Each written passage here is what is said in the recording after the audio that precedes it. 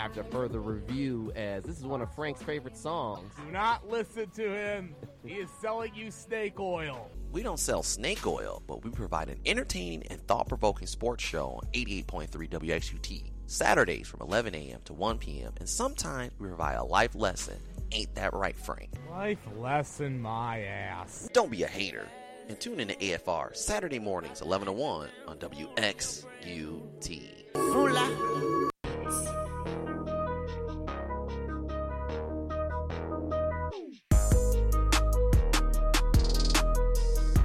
Welcome back to 88.3 WXUT's After Further Review. Got 10 minutes exactly. And we're kind of going to split this up a little bit because it kind of gets into what we want to do is it kind of goes into, we're talking about David Stern's legacy, but we're going to start off with some NFL because about some disorganizational organizations that then David Stern and the NBA kind of got it to the point where he had a league that was disorganized and made them organized. Your thoughts on the Lions real quick and the Browns? Seem like two teams in this area, very beloved, very thirsty fan bases that want teams to win. But, man, do they have some hard-headed ownership. Jeez Louise, I really don't know where to begin on that. For one, it's been a few weeks, but I guess Martha Ford ended up penning an open letter to the fan base, which I thought was just full of BS to begin with. And, I mean, and there was actually a response that was written by a friend of the show, Derek Hutchinson of WDIV in Detroit. Mm-hmm. I've actually got it on my Facebook page. I'll have to send you the link to it. It's saying that it's just a mess there. And then, in typical Lions fashion, they clean out a lot of assistant coaches, but yet their head coach keeps his job. Now, let's rewind. 2017, the Lions go 9-7 with Jim Caldwell. Bob Quinn decides to be a big boy and says 9-7 isn't good enough, and fires him. That was a big boy move, and I gave him props for it. The guy he brings in is his old buddy from New England, Matt Patricia, and where it's like, oh, we're going to become the Patriots of the Midwest, the Patriots of the NFC, blah, I think blah, teams need to just stop. The Patriots are only going to work in New England, and the only reason why they work the Patriot way. Well, the only reason why the Patriot way works is because of Belichick and Tom Brady. That's the two main ingredients. They're the straws that stir the drink. All these other guys that are coming from New England, and Josh McDaniels, the Matt Patricias, you're not going to get that. And also, not to mention, they have a great relationship with the guy that runs the Krafts run their organization very organized. These other organizations are not. They just don't. Exactly. So the Lions end up getting rid of 6 of their assistant coaches. And then the other day it's announced that their offensive line coach, along with their defensive coordinator, or as I've heard Stephen A. Smith call him, Paul Pasqualoni, who we're stepping away from football. I'm calling BS on that. They weren't just stepping away, whatever. I'm sure they both got called into Patricia's office, said, look, guys, do this one of two ways. One, you're fired. Get the hell out of here. Or you're still fired, but we're going to just say that we didn't fire you. It's pretty clear that both of them were fired. Because Pasqualoni was one of Patricia's buddies. And he was his mentor, right? Yeah. Yeah, and he also was not that great of a college head coach, too, when he was at UConn. Right. But the fact of the matter, I think, that remains here is that it's not part of it's Patricia was a bad hire, and they probably should have let him go, just like the Browns realized they let go of Freddie Kitchens. But I think, though, this. they messed up getting rid of Dorsey, I think, but I don't know if they got rid of him. I think they parted ways because they got rid of Dorsey after they fired Kitchens. But I think they said they mutually parted ways, and I think part of that was because I'm calling BS on that. Well, I think they wanted to keep him. I think he did do a lot for the Browns. He made them more talented. I mean, think about it. He brought in a lot of talent there, and that's part of the reason why Kitchens got fired. And obviously, it was Dorsey endorsing him and everything like that, and he fell on his face about that. But I really think what happened was Dorsey was like, look, I'm trying to build this football team for you, and we do know that Haslam likes to meddle. He's like almost like Jerry Jones, but part of the Cleveland Clowns, basically. And remember, Dorsey was also the one, or not Dorsey, but Haslam was the one that was really high on Manziel when a lot of the coaching staff was like, I don't know if I really want to be on Manziel. So I really think he probably thought, you know what, this is not going to work in Cleveland. So I do think that was more of a mutual parted ways thing where he knows that it's not going to work. I mean, who's to say that he maybe thought Kitchens might be a candidate but maybe wanted someone else, but Haslam stepped in and wanted to do it. Because there has been reports that Haslam likes to meddle in the football operations when people have cautioned him to say, hey, that's not good. I think it's a shame that both teams are like that. I think the Fords either need to sell it, and it goes for the Bears too with the McCloskys or whatever. You got one guy, an owner with the Browns that runs the organization until disorganized. The Fords are living in the 70s or I don't know what era. I don't know what I just think they're just there. And I really think Detroit has one of the better stadiums in the league. They can put on a better product. You've pretty much wasted Stafford's career. And you had even Megatron. I mean, a Hall of Fame wide receiver. You've had some talent there in Detroit, but just the ineptitude of the ownership is just basically made this football team just a laughingstock of the league. Exactly. And it also goes back to, if Bob Quinn says 9-7 is not good enough, then 9 wins in 2 seasons, is that supposed to be better?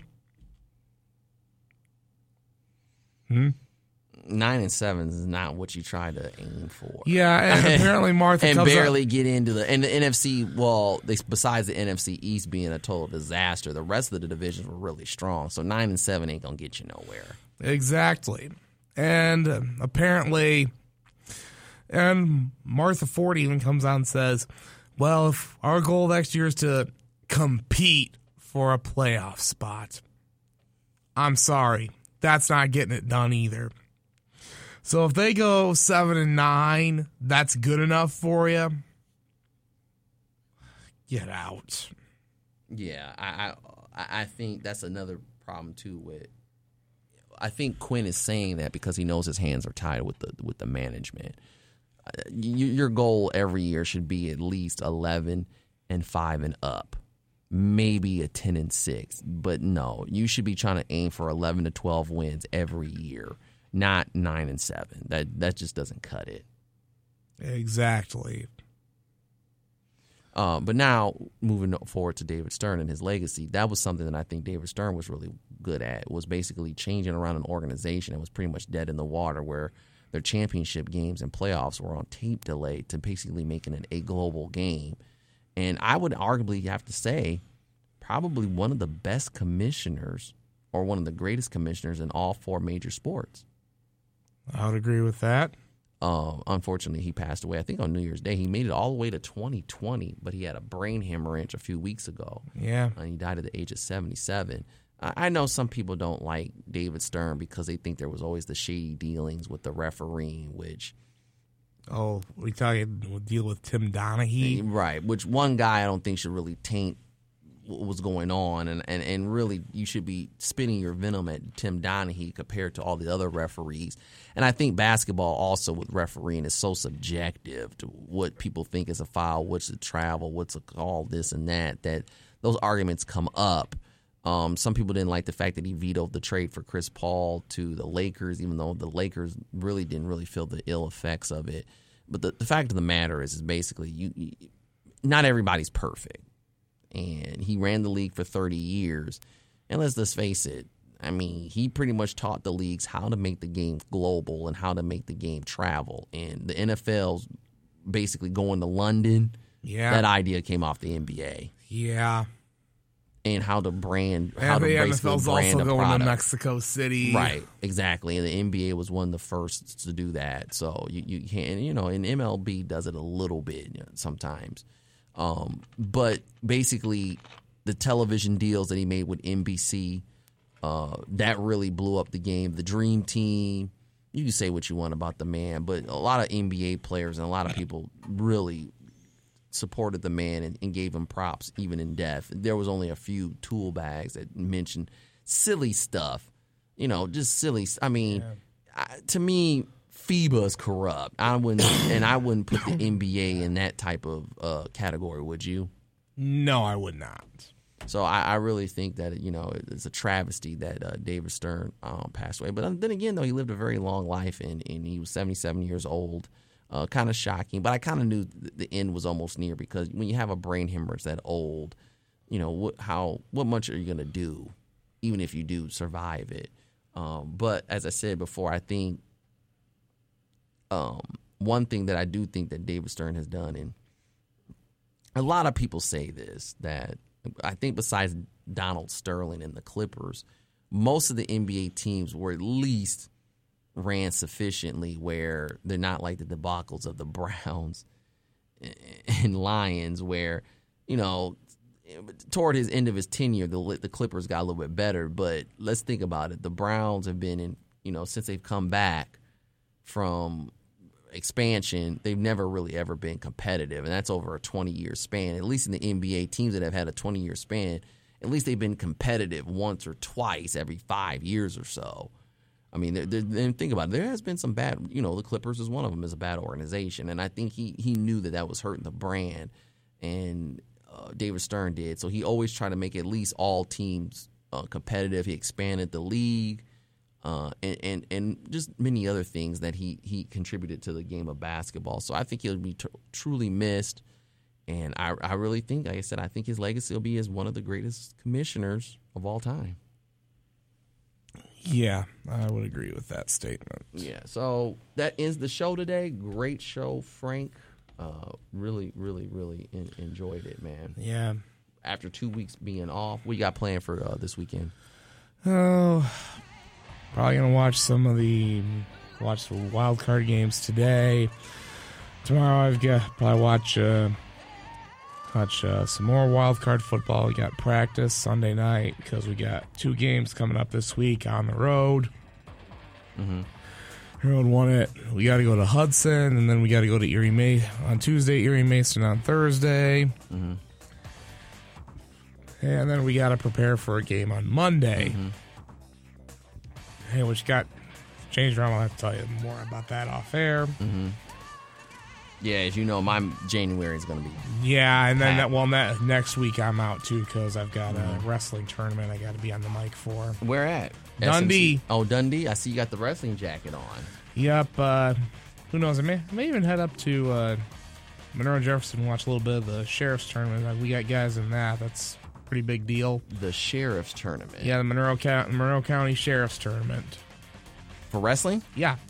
The sheriff's wrestling? No. The Monroe County Sheriff's Department actually puts it on. They sponsor it. Okay. All right. Nice. It's a pretty big deal. Okay. Cool. Well, and then next week I got to announce the Wilcox Invitational. It's a middle school wrestling tournament. That's a pretty big deal. We get teams from all over the state that come to that. We get a couple from the Lansing area. Even Petoskey makes a long trip down, too. Yeah, it is a hard trip up there. In a couple of weeks, I won't be here. I'll be in Columbus for a tournament. So next 2 weeks will be recorded shows. Yeah. But in the hotbed of January, man. But Frank, once again, thanks for coming in. Anytime. And talking some sports. Woo. Like I said, hopefully David, the man that got here, he probably fell asleep or something, or he just forgot. But we'll try to get him on later on. Maybe he'll be on a recording of a show next week. Yeah. This has been a presentation of 88.3 WT's. After further review, once again, David and Frank always bringing you the hot stuff. And you can always listen to us on our podcast, either on iTunes or on SoundCloud. It's WXUT's After Further Review on SoundCloud and After Further Review on iTunes. You be listening, Frank? Because I see the playlist be always up. Oh, yeah, I've been listening. Okay, good. And his friends. Make sure, like I said, give us a like. We're always having on AFR Sports Show on Twitter. For Frank and David, I'm Derek Lawson. We'll see you guys in a couple of weeks. Peace. We're out from the 88.3 WXUT studios on University of Toledo's campus.